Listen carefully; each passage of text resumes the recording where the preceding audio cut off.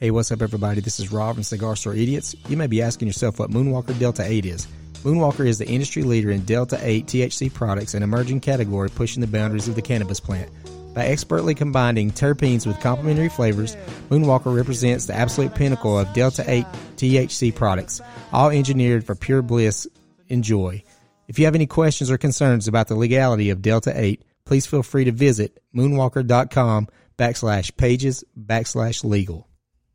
So you guys like coffee? Well, good, because we've partnered up with the best. Blackout Coffee Company is America's best small batch coffee. The true patriotic roasters of Freedom Nectar that lets you stay on your grind all day, every day.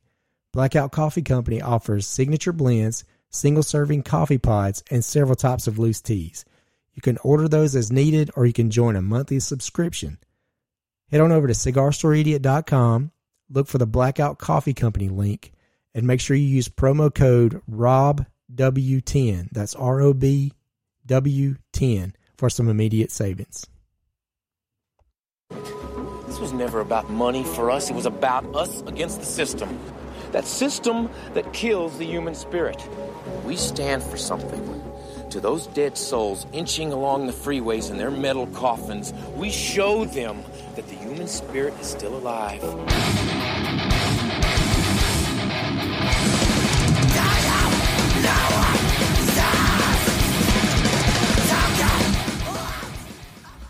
Hey, what's going on, everybody? Welcome to another episode of Cigar Store Idiots. I am Rob, and you, sir, are James. What's happening, James? What's up, brother? Man, it's been forever. It has, and let me tell you something, and I know everybody's probably like, what the hell's going on with this podcast?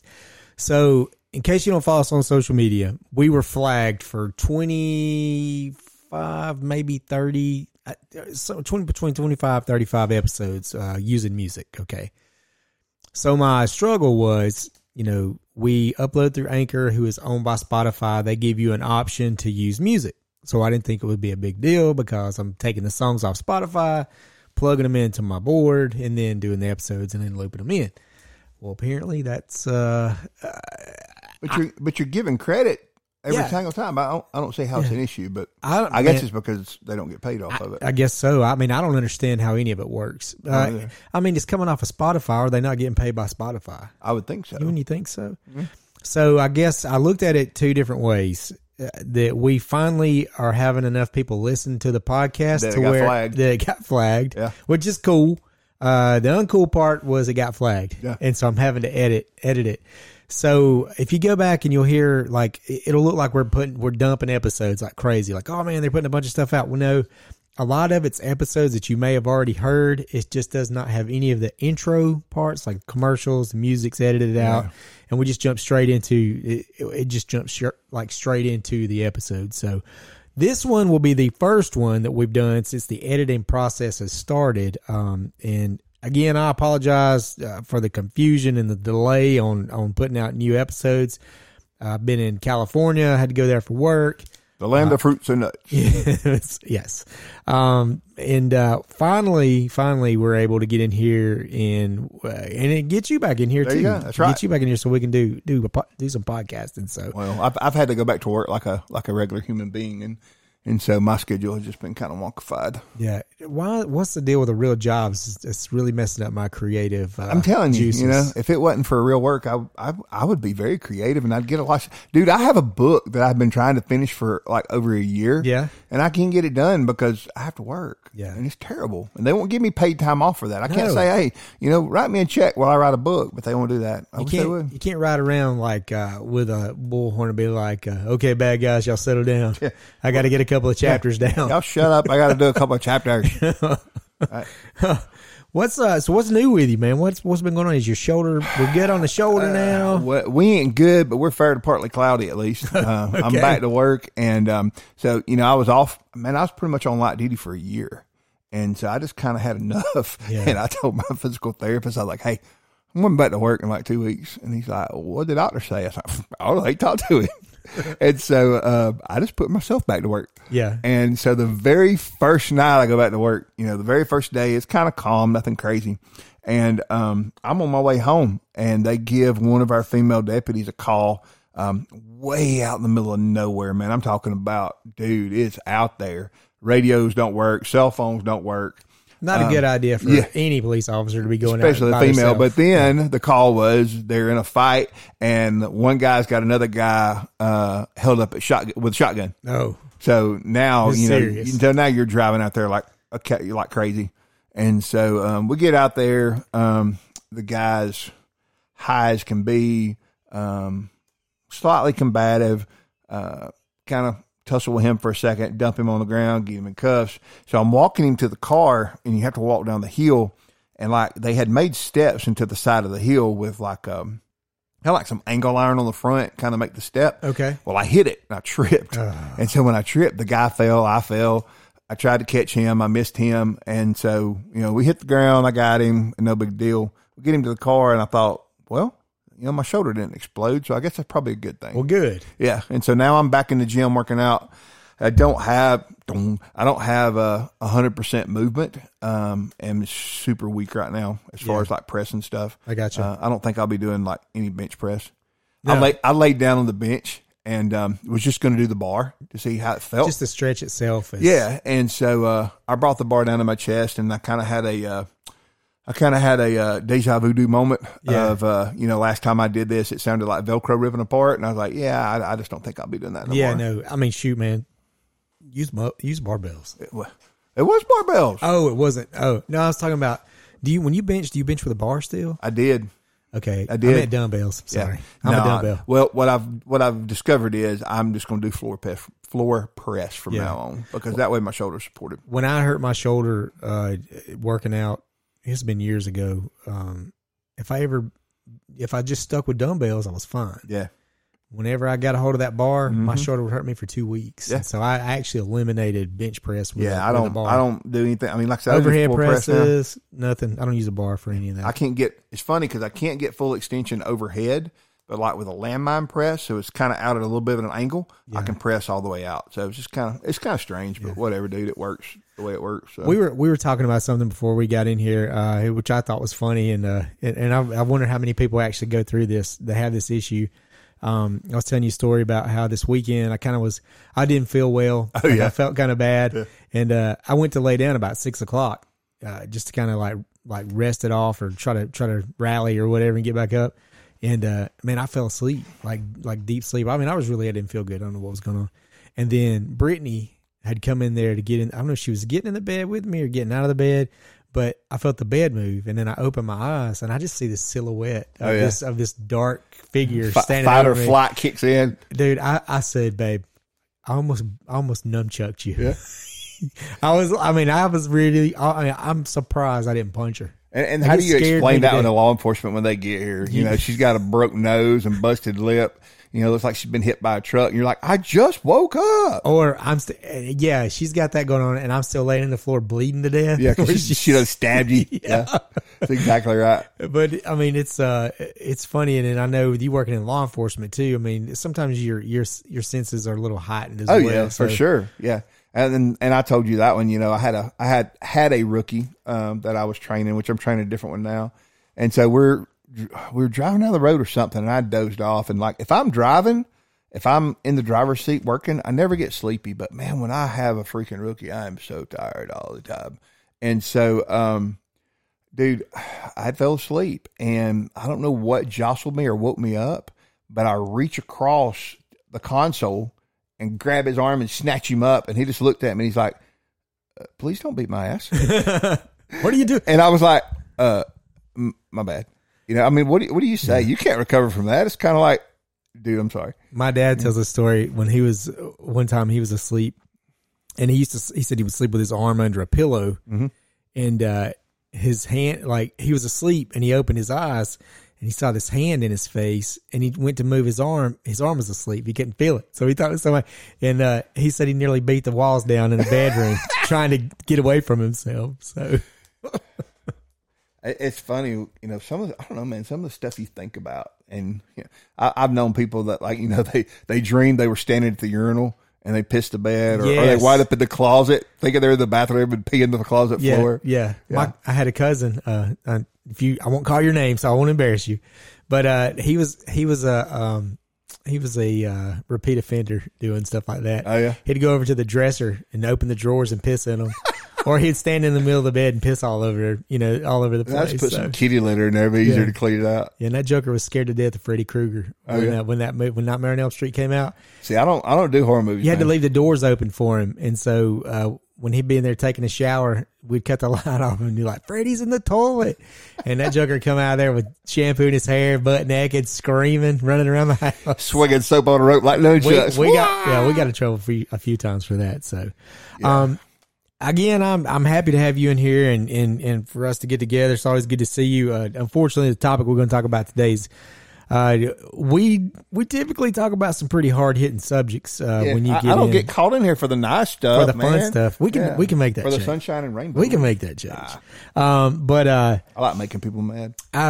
Today, actually, we're going to talk about Tyree Nichols. We're going to talk about the Memphis gentleman in Memphis that was pulled over by the police. And then, of course, we all know that he was assaulted and pretty much beaten to death by 5 officers. The reason I got you in here on it is because we talk about the do's and don'ts when you get pulled over by the police. Oh, yeah. Okay. So what I would like to get your perspective on is, as a police officer, what went wrong there, and as the person being pulled over, what went wrong there. Yeah. Before we do all of that, I dug a little deeper. And I actually got a heads up on this from Arlo. He couldn't be here today, so I appreciate him giving me a little bit of a backdrop. He does really good on research, though. He does. He does. Great on research. He's an excellent researcher, and I'm not an excellent researcher. So he puts the brains in this show. If you guys are from Georgia, back in the 80s, there was a special task force in Atlanta Police Department. Easy for me to say. They were known as the Red Dog Unit. And what the Red Dog Unit did was go out and they were tough on crime. Yeah, right? Basically a crime suppression unit. Right. Yeah, so they're there to try to kind of, I guess, be a little fearful. Yeah. For bad guys to be a little scared of them.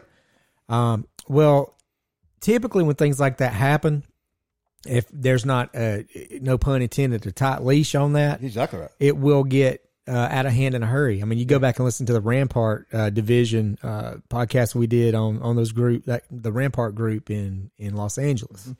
Man, that one went on so long, and there were so many people involved with that. They were basically organized crime with a badge. Yeah. That's how they were running things in LA. So, but we'll get back to Atlanta with the Red Dog Unit. Everybody knew if the Red Dog Unit was coming into town or you were getting pulled over, you were getting beat up. Like everybody, I mean, there's like a laundry list of people who have been accosted by officers in this unit. To the point to it was actually disbanded in 2011. One of the major things that happened, there was a 92-year-old Katherine Johnson, and she was in her home. And they had a no-knock search warrant, and they went in and started cutting. And she lived in a rough part of town, rough part of Atlanta. Yep. And they went in and started cutting the bars off of her windows and kicking in her door. Well, she had a gun. She had a firearm. She thought she was being burglarized, so she fired a warning shot off, to try to, I guess, deter them or scare them or whatever. She didn't know it was a police department serving a drug or doing a drug raid on the wrong house. At the wrong address, yeah. And so they returned with 39 shots, and 5 or 6 of them, I think, had struck her and killed her. Initially nobody served any time for that. It was kind of like it was an accident. Oops, our bad, circumstantial accident. I believe it did go into court, got pushed a little further. There was a lawsuit that was settled, and I believe 2 officers got arrested. They got charged. They got charged with it. I don't know if they served any time, but they were charged. Well, more than likely, they probably had to serve some time because Georgia's usually pretty strict when it comes to like a violation of oath of office charge. Usually, if you get charged with that and you're found guilty, they're usually going to make you do a little bit of time at least. Gotcha. But yeah, so there's a lot of stuff wrong with that. First, the address was wrong. And that was just due diligence from that. The wrong house. Yeah. Like 100% went to the wrong house. And it happens. It does. But so to get a no-knock warrant, and everybody just thinks that police just walk up and kick in your door. And that's not how it works. basically you have two types of warrants. You have a knock and announce warrant, which is what most warrants are, which is if I'm breacher, right? Like I was for 9 years on SWAT here in Rome. Basically, I walk up to the door. I got a ram in my hand. I got guys stacked up on the door, and it's knock on the door, police search warrant, police search warrant, police search warrant. I'm usually going to announce 3 times. 3 strikes, you're out. And then I'm hitting the door. Yeah. With a no knock, usually the only time you're allowed a no knock is if there is such a heightened sense of danger for the police officers, operators, whatever you want to call them, that they sign off on a no knock. And no knocks are very hard to get, especially around here. Like you've got to have a lot. Mm-hmm. And there's been times when we were granted a no knock, but we still knocked and announced because there's no amount of dope worth a police officer's life. And so, first thing, if you think somebody's breaking in your house, don't fire a warning shot. Yeah. Right. The only warning they get is when they catch one hot. Right. I had my ex-wife used to always say that she was going to keep the bedroom door locked. And if somebody tried to get in the door, she would shoot up in the air and tell them she had a gun. And I'm like, okay, so now I got to call Rob to come fix my roof because you just put a hole in the roof. Yeah. Right. Don't fire warning shots. You don't know where that bullet's going. That could come back and really, really bite you in the rear end. Yeah.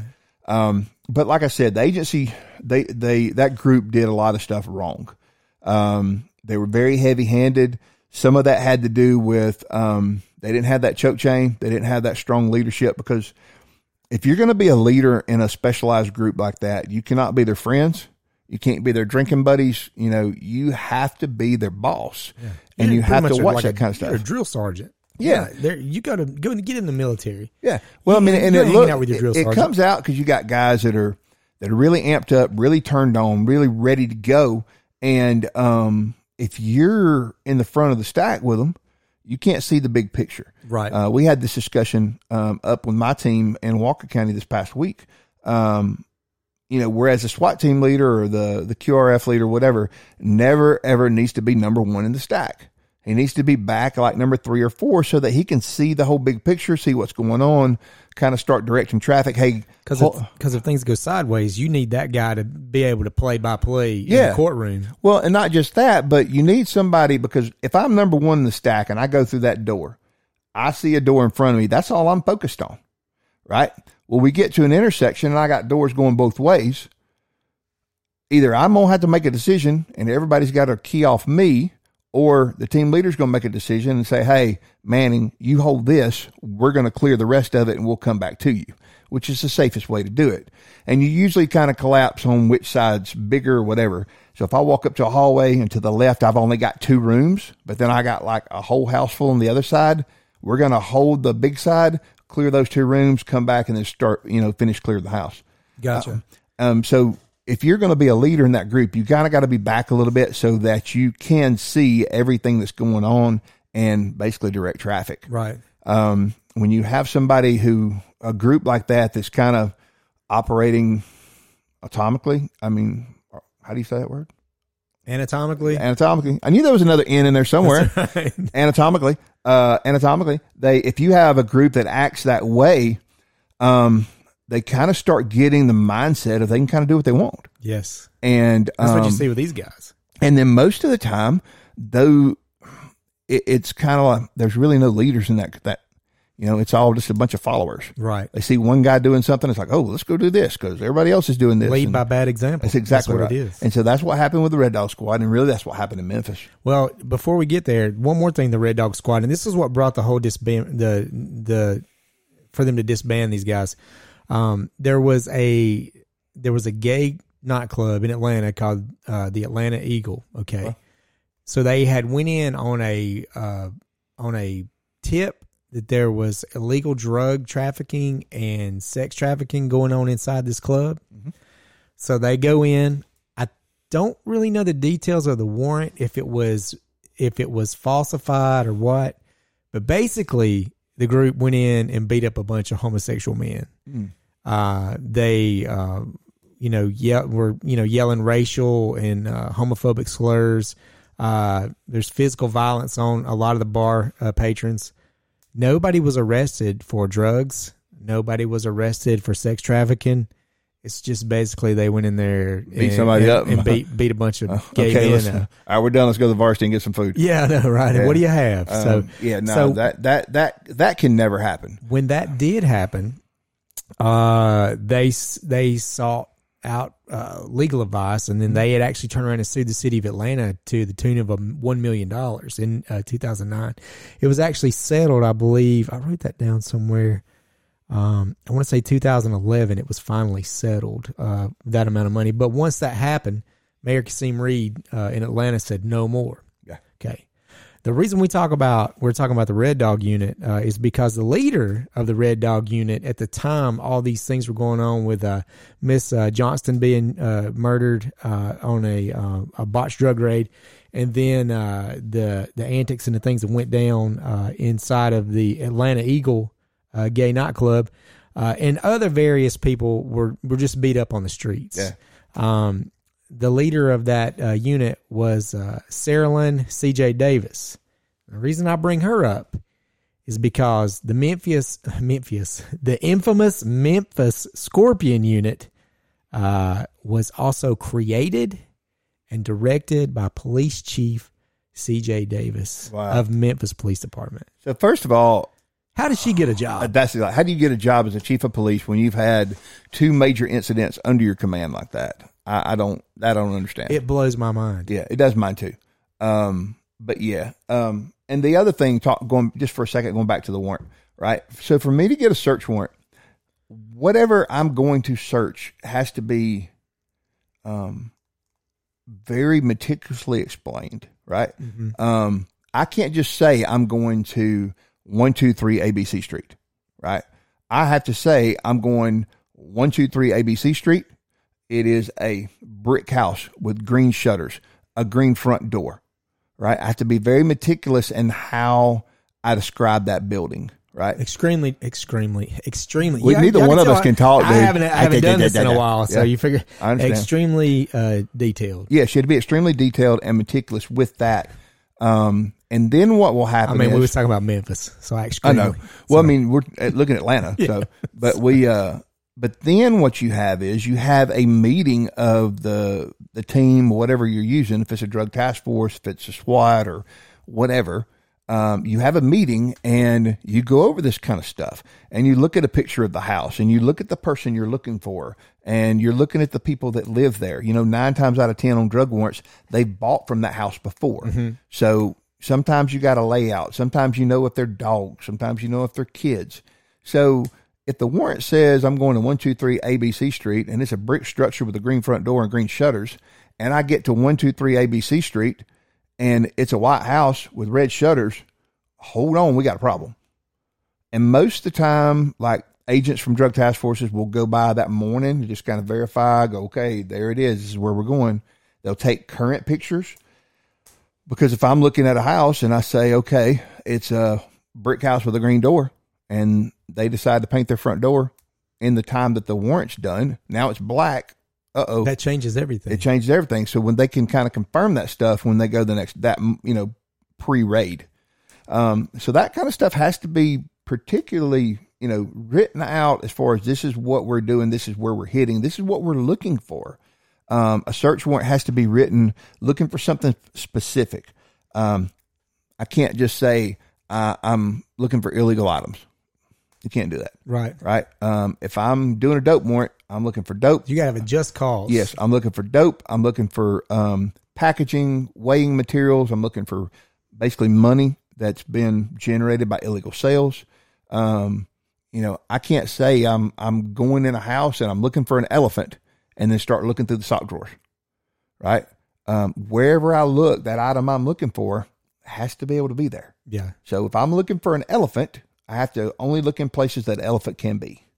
Now, if I'm looking for drugs, then I'm looking in places that drugs can be. Mm-hmm. So you just have to explain that in the warrant before the magistrate will sign it. Gotcha. And so when you have magistrates that don't do their due diligence and, don't pay attention to stuff like that, then that's when we have problems. Gotcha. But like I said, it's really hard, especially around here, to get a no-knock warrant. So, and this leads us to the main thing that we're going to talk about, and I just kind of wanted to lay this out in the order of as best I can. Unfortunately, on January the 7th, Tyree Nichols was pulled over for reckless driving. He was pulled over by the Memphis Scorpion Unit, and if you watch the video, I don't recommend watching the video. No. If you haven't seen it, don't watch it. I'm not telling anybody to watch it. It's probably one of the worst things I've ever seen. I mean, it's pretty heinous, man. So I'll just kind of go over it. They pull him over. They're trying to get him out of the car. He's asking, what did I do wrong, sir? What did I do wrong? You can tell he's scared. Like he's scared. You got 29. Yeah. And from everything I have seen, he was actually a good guy. Yeah, he was not a career criminal, stuff like that. Nothing. He was a good guy. Yeah. And I'll circle back to when people say, well, he should have just got out of the car and did what they told him to do. I'll circle back on that too, and I'm going to get your take on it as well. He seems very afraid. They're being super aggressive, and they end up dragging him out of the car. He actually starts getting out of the car, and then they grab him. Mm-hmm. They wrestle him to the ground. They spray him with mace. They tase him. Still the whole time he's asking, what did I do? At this point, you can tell he's afraid for his life. Mm-hmm. I mean, you can see like it's just sheer fear in this guy's face. And he pulls away and he runs, which is terrible idea. Yeah. But if you take a look at the way everything's going, and I'm not a police officer and I can't say, well, they should have did this, they should have did that, or what they did was right. If this group of people, if the Scorpion Unit has the same reputation that the Red Dog Unit had in Atlanta, he knows he's getting pulled over and going to get the shit beat out of him. Mm-hmm. And he's trying at all costs not for that to happen. And he's afraid to get handcuffed because they're going to beat the shit out of him when they handcuff him. And I'm not just saying that because I think that's what he thought they were going to do. That's exactly what they did when they handcuffed him. Oh, yeah. So he gets away. And he runs, and he doesn't run very far. They chase him down. You've got 5. He was in handcuffs when he ran, right? I want to say, I don't know. I can't remember. I've watched parts of the video, like you said, man. I watched it up to the part to where when you start seeing the stuff happen, and I just from the time he was pulled over to that point was just like I forgot about it. I just erased out of my brain because I couldn't believe what I was watching. You got Tadarius Bean, you got Demetrius Haley, you got Emmett Martin III, Desmond Mills Jr., and Justin Smith, where 5 heavy-hitting officers from the Memphis Scorpion Unit, they chased him down and they got him, and they beat this man to death. They beat him to death. They even to the point to where they covered their body camera. They cut him off. Did they cut him off or cover him? I think they cut him off. So they cut him off. The only way you were able to see what happened to Nichols was there's a security camera in a parking lot across the street that filmed every bit of it. So he was handcuffed. They would hold him up and and I'm talking, these officers are huge. Yeah, these guys look like they played football. They look professional football players. They look like they play football for the Falcons or something. MMA guys, Bob Sapp. Yeah, a couple of these guys are big. And to be in part of a unit like that, you've got to be in some kind of physical shape. Absolutely, you got to be able to run. You got to be able to take care of yourself. Yeah. So yeah, these are big, strong guys. You got 2 guys holding this guy up. He's not a big guy. No, he looked like he weighed about 180 pounds, maybe. Yeah, Nichols is a small, tall, lanky guy. They would hold him up. 2 would have him held up, and 1 would just rear back. I'm talking about rear back as far as he could and just full on. Somebody even said, he looked like a human pinata. Yeah, they hit him. They just over and over. And they actually hit him with a baton too. Yep. Right in the center of the back. Yep. So in baton training, baton 101, the only areas you are taught to strike are in the legs and the arms, large muscles, because I'm wanting that trauma, pretty much like a tie kick. Yeah, right? You don't want them to be able to use their arms against you. No, exactly. Yeah. I want that thing to go numb. I want that trauma, and to get the response I need. You're not trying to paralyze somebody by hitting them in the back. Right. So the areas you are not supposed to hit are the head and the spine, for obvious reasons. You are justified to hit the head if it's like a lethal force situation. Mm-hmm. If homeboy's got a pocket knife and I got a baton, yeah, I'm gonna crack him right between the eyes. Absolutely. Right. But if it's not a lethal force situation, the guy's handcuffed. Yeah, he's handcuffed, and you got 5 guys, dude. Yeah, giant guys. It's not like somebody's by themselves and he won't get in the patrol car. You've got 5 guys. He's in handcuffs. Supposedly trained officers. Mm-hmm. Yeah. You know? And we'll talk about that in a little bit. And so, yeah, there was nothing good about that video at all. Now, I've seen all kind of people. I saw a black female comedian was talking about it today on like TikTok or whatever. And she said, I'm going to say something that nobody's going to like, but it's true. If he had complied, he would still be alive. And I that is true. I believe to a point that is true. I would say 90% of the time that's true. Yeah, it is. Well, I would say 99. 99? Okay. Yeah, 99% of the time it's true. If people would comply, yes. I have been around guys that they get in a foot chase. They have to chase the guy down. They have to fight him on the ground, whatever. They're hyped up, man. They don't know how to handle that adrenaline. Right. It's like we talked about a while ago. We have a friend, a joint friend, and dude walks up and punches him in the face at a restaurant, and he smiles at him, because he's been there before. He knows what he can do. He knows what he can handle. Yeah. Right. That poor bastard. Yeah, dude. He looked like a buzzsaw got a hold of him. And so, but these guys don't have that. These guys don't have that confidence that comes from training. We've talked about that before too. You don't wake up one morning and go, I'm going to be confident today. You build confidence by doing the right thing over and over and over again. You build confidence by being in those situations and being able to handle them and not freaking out. Right. And so we had one time, this guy got in a foot chase, and I don't know if you know where Water Street is, right down here in off Martin Luther King, right there where the housing project is. Okay, yeah. So if you go basically from Martin Luther King down Waters, it goes up this huge hill and down the other side, and it comes out on Kingston Avenue on the other end. So guy's in a foot chase. He chases him all the way over that hill. I mean, he's struggling. He kind of trips him and knocks him down. Well, when he goes to get on him on the ground, I get to him, and I can see the look in his eyes. And I'm like, dude, I got it. And I grabbed him and kind of moved him out of the way, because at that point in time, I had to be my brother's keeper, because I knew he might have got a little out of hand. Gotcha. Right. So I had to be the voice of reason that slid in there and put the guy in cuffs and kind of kept my guy from hurting him and ruining his career. Mm-hmm. And it's all bumped off of adrenaline. Whereas guys, people like that, me and and even us years ago, whatever, when you train enough, you don't get frustrated. You don't get mad. You don't, people always get amazed when one of my best friends, Brandon Broom, he works with me in Walker. We teach all the DT up there. Everybody's amazed that when me and him are like dealing with people or having to wrestle with people or whatever, it's like we ain't even breathing hard. It's just kind of like, whatever. Okay, here, let me have that. No, okay, let me have that. That don't feel good, does it? It's just like, whatever. It's another day at the office. But it's because we've had, dude, I've been doing martial arts for 30 years. It's a lot of times of getting punched in the face and punching other people and stuff like that. So when you have guys that are really amped up, and not saying steroids are involved, I don't know, but they're big guys. But when you have stuff like that, and they have been operating anatomically, whatever that dang word is. Anonymously. I about said anatomically, whatever it is. That's it. Is it anatomically? That's it. Okay. Whatever. Big words are hard. Dude, I'm telling you. I've had no sleep. I slept 2 hours yesterday, then I worked all night. And I ain't been asleep yet. Oh my God. Yeah, I'm struggle busting. I need some blackout coffee cup of there. Yeah, you do. I need some brutal awakening. Yeah, you do. But I can fix you up with that. There you go.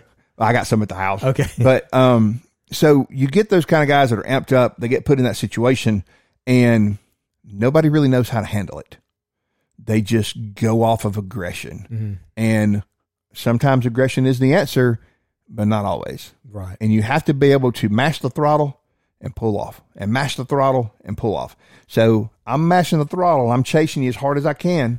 I'm mashing the throttle. I'm going to tackle you. I'm going to get you on the ground, and I'm going to get your hands secured, and then I'm off the throttle, and I got to take a breath.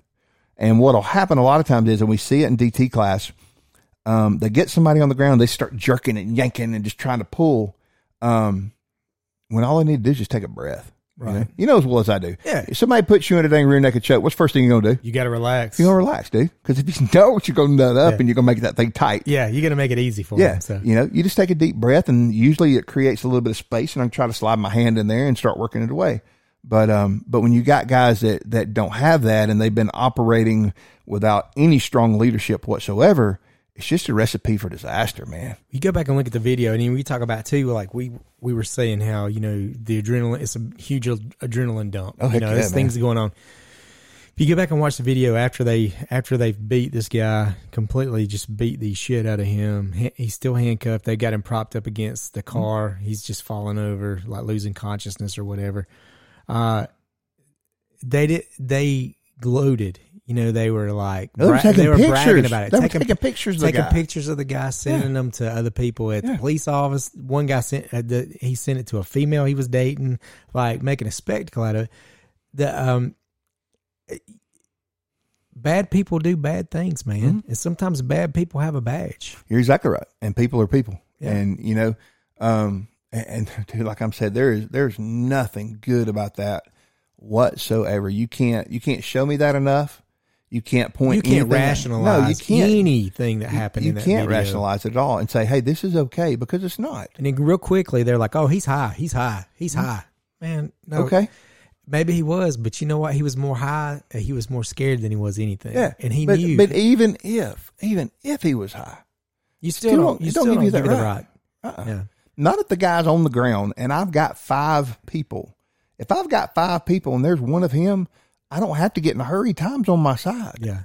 Right? I got plenty of options. Slow down and settle down. And that was the problem.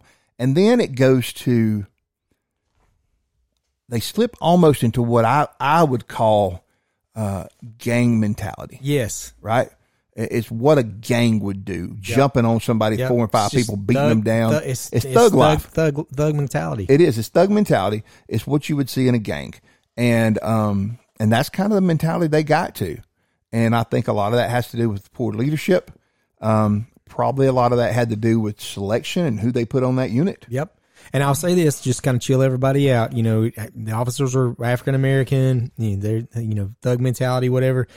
Same group of, a different group of officers in Atlanta known as the White Boys for Justice were a bunch of big, burly white dudes involved in steroid rings that were, did you ever hear anything about these guys? This is in the 90s.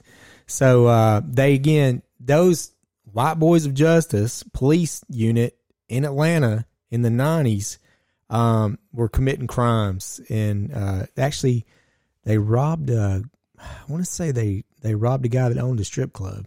So, but those guys also thug mentality. Yeah. So just want to clear that up. Well, and also we talked about selective units like that. It seems to be when people get a part of that unit, the longer they stay in it, the more chance there is for them to step over the line. Yeah. Because they start seeing, hey, this guy's got a lot of money. This guy's got some cool cars, and there's $50,000 laying here. Yeah. I mean, that's, if you go back and listen to that Rampart, that's how those guys, they were busting these big time drug dealers and keeping the money, keeping the drugs. I don't know if you were in school. Well, you had to be, because you ain't that much younger than me. Remember the guy that was on the drug task force unit when we were in like middle school and he got busted for dealing? Tommy Pruitt, I think his name was. Yeah. Yep. I mean, that situation, you're around those kind of people time after time after time after time. That kind of stuff just starts flowing over onto you. And if he's leading the unit, the other guys are watching the same thing. Of course, they're going to get their piece of the pie too, or they're going to tell somebody. Yeah, so exactly it's just right. a big nasty Well, and cycle. that's the thing. It's like the only way I'm going to trust you is if you do this line of coke. Yeah. Or the only way I'm going to trust you is if you take this $20,000. Yeah. Or we just beat this guy. You go plant a gun on him. Well, Rome PD had one when I still worked there. Ed Cox, same way. He was part of the drug task force. He wound up getting popped because he was conspiring with the drug dealers and letting them know where the cops were at and where they were coming. Unbelievable. Yeah. But it's everywhere. It is small everywhere. town Rome, Georgia. I mean, it's everywhere. It's everywhere. And I think, me personally, I feel like the longer time you spend in a unit like that, the more chance that there is that some of that's going to fall off on you. I completely agree with you because, I mean, let's be honest, law enforcement officers are way underpaid for what they do. Dude. Way underpaid. I mean, you're looking at a $20,000 bonus laying there that belonged to a drug dealer. Yeah. Who's going to miss it? Yeah. Nobody. And who's going to care? Yeah. Right? It's going to be my word against his. When we go to court, they ain't going to believe him. Heck no. And, you know, and I had this situation one night, man, and I can't remember if I had a rookie or not. It was right before I left Rome, or got left from Rome, however you want to say it. But I arrested this guy for some dope, whatever, and he had like $400 cash in his pocket. And so I was like, hey, man, here's your money. I'm going to put it back in your pocket because I don't like holding stuff. And he's like, where's my other money? I said, what are you talking about? He's like, dude, I had like $1,200 more dollars. I was like, there's nothing in your pocket. I had his pockets turned inside out. I said, there's nothing in your pockets. No, man, I had $1,200 more. You took my money. I said, dude, I did everything in front of video camera. Mm-hmm. I don't touch money unless I'm in front of a camera. Sure. I said, I don't have your money, bro. So we leave, and I'm putting stuff in evidence. I got dope, and I've got these Sigillero wrappers that have THC in them. So I was gonna throw them away and not charge him with them. I was just gonna have them destroyed. Mm-hmm. So I set them on my lieutenant's desk while I'm doing my other evidence, and he hollers at me, and he says, "Hey, come here a minute." I come in there. He said, "Did you look in this package?" I was like, I smelled of it, Sigileros. And he said, "Look. Down in that packet was $1,200. Really? $1,200 bills rolled up in there." Oh, and wow. I was like, damn. Oh, there is his money. It is his money. We're going to seize it, but it is his. It belongs to us now. But, dude, I was like, I didn't do anything wrong. Yeah. But, man, it made me feel horrible. Sure. Because that guy thought I stole his money. I didn't steal it. I just didn't find it. Right. And so man, it kind of made me feel bad for a few days. I was like, damn, dude, that could have went sideways for me. And I didn't even do anything wrong. And I almost threw it away. I almost had it destroyed. You just burned this man's money. I know, I was burned his money up. But, so the more you're involved in that and the more you're around those kind of people, man, it's like you see cops that wind up having relationships with people, you know, that they arrest, you know. They arrest some drunk girl, DUI, and she's in the back seat saying, "Hey, if you'll just pull over, we'll work this out." And, you know, and the cop's like, that happens too. Yeah, it does. Yeah. It happens all the time. And so, cops are human, period. Yep. And people expect cops to be superheroes, and we're not. We make mistakes. We do stupid stuff. We got bills. We got struggles. Honestly, sometimes we got more bills than most people would ever imagine. Mm-hmm. You got agencies that won't pay enough. You got agencies that won't pay overtime. It's hard, and it's hard to make a living and have anything, man. I'm not talking about, dude, going out and having bass boats and all this other kind of stuff. You know, you're not going to have that stuff when you get this career, but just having stuff, you know, having a decent car or being able to take your kids on vacation. Crap like that, man, wears on you when you can't afford that. And then you see these dope dealers just spending money like it's going out of style. Yeah. So I get it, you know? Yeah. You see where it goes. I mean, what makes people. Yeah. I mean, that separates you from the good people and the bad people. Well, and I saw this guy on TikTok today. He said, you know, police officers, y'all are by far better humans than 99% of the humans in the world, because you see people at their worst and you still try to do a good job. Right. Now, these guys in Memphis, they didn't try to do a good job. Yeah, that was not the case. It was all about power. Right. It was all about being in control.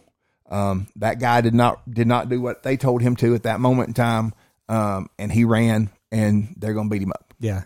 And when you take a authoritarian approach, that's when you get in trouble. I have noticed myself, I have to be careful with my kids, because in law enforcement, you know, they always teach you. You ask them, you tell them, and you make them. Well, how do you think that works with a 7-year-old little boy? It makes it difficult. I can it's imagine. Like, hey, Bear, pick them underwear up out of the floor. Yes, sir. He goes and does something else. Bear, I told you to pick them underwear up out of the floor. Yes, sir. I'm sorry. I forgot. 10 minutes later, it's like, boy, I'm going to beat you at a stick, you know, but you can't do that. And you have to be able to turn that switch off and go from police officer, sheriff's deputy, whatever you want to call yourself, to daddy. Yeah. And it's hard sometimes, especially when you work night shift. You're running on 2 and 3 hours sleep. And you got somebody getting in here doing a podcast. You only had 2 hours of sleep. That's fun though. but people just expect police officers to be perfect. Mm-hmm. They expect us to never cuss. They expect us to never get mad. They expect us to not have any kind of emotions. But yet when somebody's hurting, or when somebody's on the side of the road and ain't got no food, or when some little kid got their bicycle stolen, now they expect you to have a heart and have emotions and go buy that kid a new bicycle for Christmas. Yeah. Or they expect you to get that homeless person, $20 to get him some food. And now they're going to post it all over Facebook. How do you feel about that? What's that? How do you feel about those posts that people, some of them you can tell it's a civilian did it. Yeah. Some of them look like an agency did it. Yeah, I can go ahead and tell you. You can see that. I can go ahead and tell you the agency that I worked for in the past definitely would not do that. That's good to know. They wouldn't even acknowledge it if you did it the right way. So it's not good. I mean, that's they didn't acknowledge a whole lot of stuff. But anyway, right. Unless you were certain ones. But I mean, I don't know.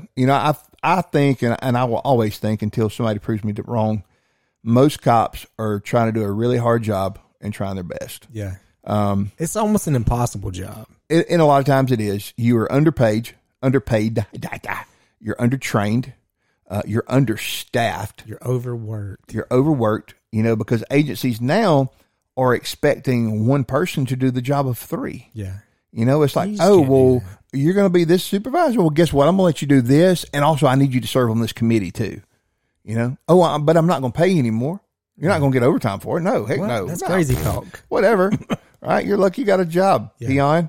But yeah, I mean, people expect all this kind of stuff, but they don't expect it out of their doctor. Right. They don't expect it out of their mailman. They don't expect it out of their roofer. They expect it out of their medical device sales rep. I heard. You heard? Somebody told you? Somebody told me that. But, I posted that picture the other day. It's got Sissy Spacek when she was Carrie. Yeah. She had the blood covered all over, and at the bottom it said, sure, I could fit that into my schedule. I was like, I feel this. I feel this one. It's exactly right, This is exact. So. Well, it's like I worked all night one night, and I had a subpoena to be in court the next day. And that was the day I was supposed to be in jury too. And I called the jury, and I was like, jury department. And I was like, look, I can't be there. I was like, well, you got that? I said, I got a grand jury subpoena. I can't be there. Come across the street and arrest me. Yeah. You're going to have to come arrest me. And so they're like, oh, well, okay, well, fill out this affidavit and have it turned in by tomorrow. I was like, no, I'm working tonight. They ain't happening. Yeah. And so, but I worked all night long. I went to court that morning. And so usually they would put, like, beside my name, they'll put it in for night shift, and they try to get you through the process quick. Dude, I sat there for like 3 hours. Ugh. And finally, when they called one of the other guys from our agency, he goes, hey, why don't you let Manning go? Cause he worked last night and he's got to work tonight. Yeah. And he's got an hour, about a 45-minute drive home. So go ahead and let him go. I'm fine. And so yeah, man, you expect so much from people. But when they do show they're human, when you say a bad word to them and hurt their feelings, everybody getting their feelings hurt these days. Or you call them Karen, yeah, because they call you about stupid stuff. You got this big old burly. We had this big old burly guy the other night, man. He calls because his neighbors are being loud. They got loud music. I said, you go over there and ask them to turn it down? Well, no. I'm scared. Why? Well, I mean, I don't know who them people are. I'll get to meet them. Yeah. You might have got a hot dog out of it, dude. But when we were kids, did you not know people lived near you? I knew everybody that lived near me. Oh, I was playing at their house. Yeah, we were in their house. Yeah. I'd go drink out of their water hoses as quick as I would my own. Yeah. And nobody thought nothing about it. But now, dude, nobody knows nobody. Yeah, I don't know my neighbor's name. Everybody's stuck in the house. Right. And so, but yeah, he wouldn't go tell his neighbors and ask them, not even be a jerk, just not ask them to turn the music down. Mm-hmm. Or you get people and they'll call like, this music is so loud. I'll literally be standing at the front door and barely hear it. Do you remember when they had the festival here out in the Kingston area? Oh, God, yeah. And all the 911 calls? Dude. Those people should have went out there and arrested those people for calling it in. But I understand they're upset. I mean, it's the same way with River Jam every year. Or the air show. Yeah. I mean, River Jam causes... There's planes flying over my house. I know. You live by the airport, you dumbass. What do you think's going to happen? River Jam probably causes more 911 calls than fireworks do. I believe... Oh, wow. I would not have thought that. Yeah, dude, it is constant. Tell them to turn it down. I can't. You know, they got a permit till this time. You tell Luke Brown to turn that shitty music down right now. It's shaking my house. Well, I can't help you. I'm sorry. I really am. Buy a bigger house. That's I don't right. know. But don't live over there. I don't know what to tell move. you. No. But you know, people just expect so much. And when they don't get what they want, they get offended. And now it's the police's fault. Yeah. You know, they want you to keep their streets safe until you pull them over for blowing that stop sign. Yeah. Or they want you to keep the street safe until you pull them over for running 25 miles an hour over the speed limit. Or you almost rear-end somebody playing with your cell phone. Yeah. I cannot tell you how many times I've almost been rear-ended at a red light by people playing on their damn phone. Oh, I know. Yeah. Dude, when I did sales and I covered Marietta and Atlanta and stuff, I would literally be driving down 75 and there'd be people beside me with a newspaper stretched out over their steering wheel, reading the newspaper while they're driving down the road. I went on a trip one time when I worked with another company, and we were driving. I think we were in Nebraska or something. Anyways, the guy that was driving the rental car, he had his cell phone popped up with Netflix, watching a movie, driving. I was like, look, I mean, there's two things gonna happen. You're gonna cut that phone off and drive. I'm gonna throw that son of a bitch out the window. But one of those two things are going to happen. Yeah, because I ain't dying because you want to watch a movie. And he's like all over the place. He's like, you know, off the side of the road and stuff. So, anyways, he ended up turning it off. Yeah, it worked out. So, these guys, these five, I mean, nothing. Let's call them thugs. Here's the charges they're looking at. They all are incarcerated right now. Second-degree murder charge, aggravated assault, kidnapping, official misconduct, and official oppression. Okay. So and that official misconduct is basically like a violation of oath of office. I don't know what the oppression charge would be in Georgia. I've never heard of it before. Yeah, it's a new one to me. The murder charge in Georgia, basically there's really three types of murder charges in Georgia. Number one is what's called malice murder. That means you meant to do it. You have to prove that they intended to do it. The second one is called felony murder. Which is probably what that would be. And that is basically when a murder happens during the commission of a felony. So let's say you go... Kidnapping. Yes. Or let's say you go in to rob a liquor store and you point the gun at the store owner and he reaches on the counter, you smoke him, then you're looking at felony murder because of the felony of armed robbery. Gotcha. Of course, aggravated assault, basically you've got a weapon and you cause great bodily harm or whatever. Kidnapping. Yes. Just with him being in cuffs and them... Yeah, well, so with kidnapping, you have to prove movement. But I mean, them chasing him and everything else, that's kind of where that came from. I gotcha. Plus them picking him up, snatching him up, dragging him, whatever is going to fall into that. In Georgia, they probably would have charged him aggravated battery. Yeah. Which basically means, with aggravated battery, let's say I take a baseball bat and I crack your jawbone, right? Because of that broke bone and you've lost use of that body part. That's where you get aggravated battery from. Okay. Yeah. But I mean, all of those are major felonies, and I don't see them getting out of that one. I don't see those dudes getting out of jail ever. Like and a lot of people think, oh, well, the police don't never get prosecuted, and that's not true. It's not true at all. The issue is a lot of times, number one, the cops handle it the right way. Like you look at Michael Brown issue in Ferguson. You know, everybody was blowing up and all this kind of stuff. But he actually handled that pretty much right, the best way he could. But then the media does not come back and say, oh, hey, we were wrong for inciting all this violence. He was right. He was okay. You know, I mean, think of what they tried to do to Kyle Rittenhouse, and he wasn't even a cop. Right. And so, but one thing that I thought was interesting in all of this, right? Because this right here, this was heinous. This was reckless. This was just everything bad that can be, right? You've seen one single riot? No. Not one. Not one.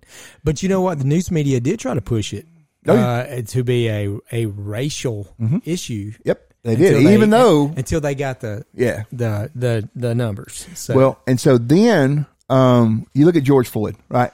I heard the numbers on something the other day.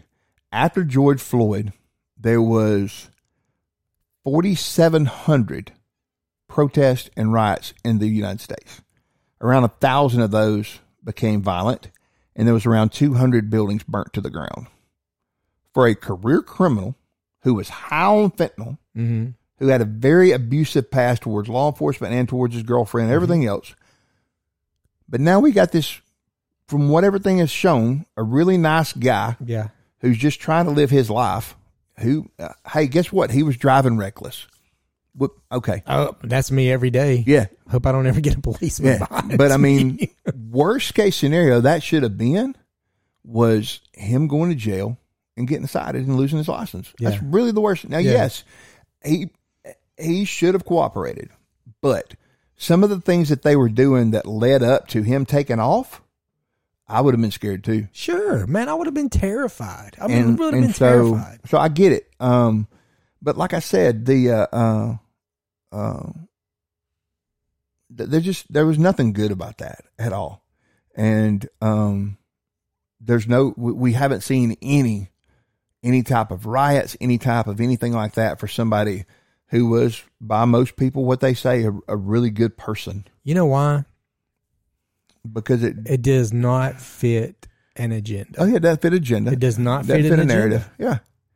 Yeah, because... And to be honest with you, you don't hear anything about it on the news anymore either. It's pretty much one of those stories that's came and gone. Yeah.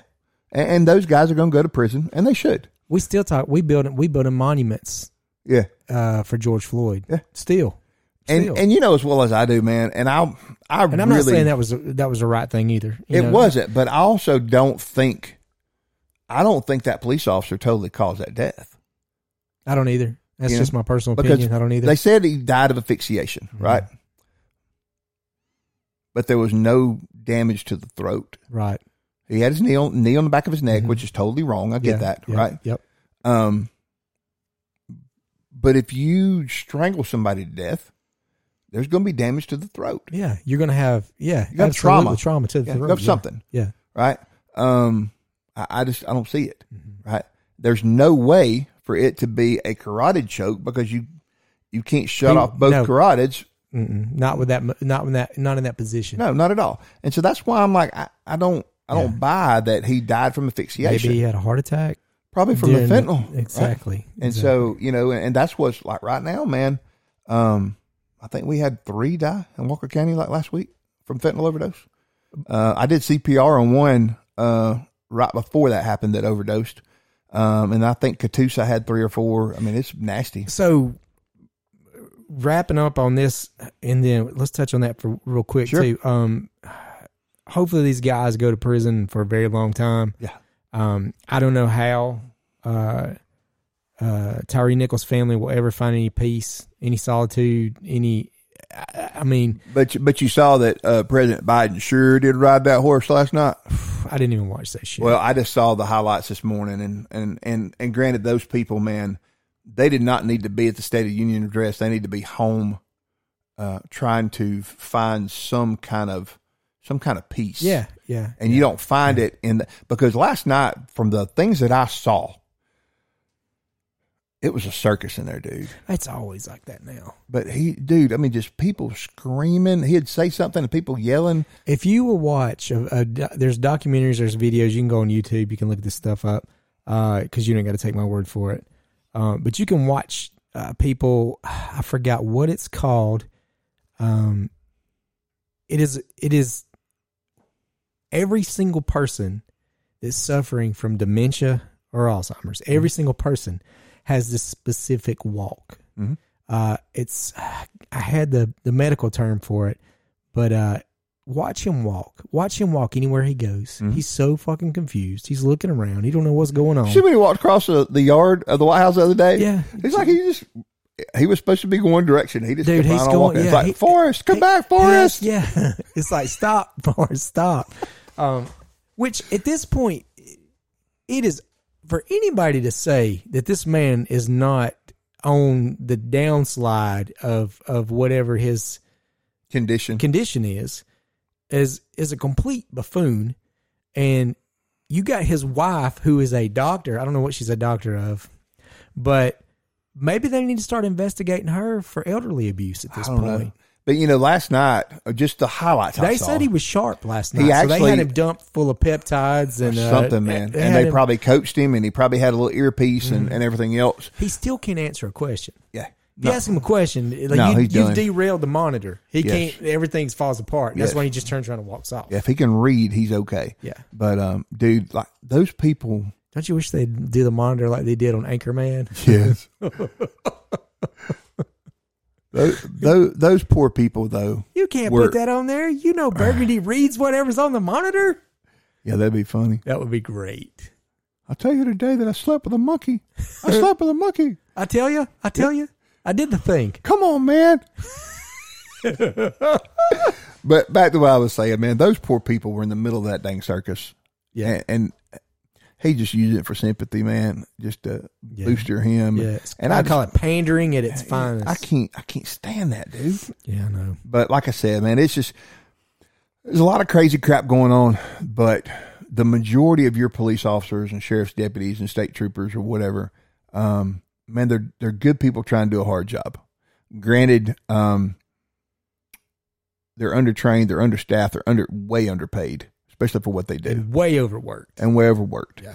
And then you look at kind of some of the use of force situations that have happened with police officers. And the Gracies said, and there's, no, it's not the Gracies, actually, Chad Lyman. Chad Lyman is a police officer with Vegas Metro. He is the head jiu-jitsu coach for Randy Couture's gym. I run a company called Code 4 Concepts. I actually commented on one of his posts and asked if he had classes coming to Georgia. He asked for my phone number, and I've talked to him twice on the phone. Really cool guy. But he always says that most excessive force issues start with a under use of force. So basically, you grab hold of somebody, you're trying to be nice, try to get, next thing you know, you're fighting with them. You're fighting with them, right? Whereas if you just dumped them and put them on their head, then we'd been done. Right. And so I like a lot of the stuff he teaches, but me and him were talking last night, actually through text. And I said, we were talking about another, family that teaches, jiu-jitsu for police officers. And I said, my issue with that is you have a jiu-jitsu guy teaching police officers, whereas you are a police officer teaching jiu-jitsu. Mm-hmm. And everything you teach revolves around jiu-jitsu, and everything around jiu-jitsu revolves around policing for you. And that is what we have to have. Jiu-jitsu is not the answer. A system based off specific jiu-jitsu is the answer. Yeah. And so that's kind of what a lot more agencies are trying to get toward, but they don't have people in their area that are trained in that way. I mean, how many different ways do you know how to choke somebody? Literally. A bunch. Yeah. In a law enforcement situation, how many times do you think you can choke somebody? You get a hit, like a head and arm. But no, luckily. but in a situation. You can choke anybody. But I mean, that you're justified to choke somebody. Okay. You're not. No police agency now will justify neck restraints. Yeah.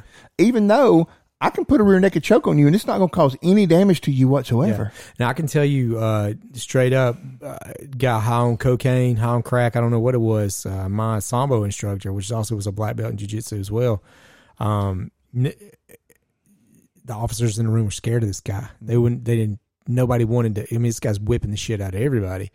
And Tony just strolls up to him, takes his bag, puts him to sleep. Mm-hmm. He got in trouble for that. Yep.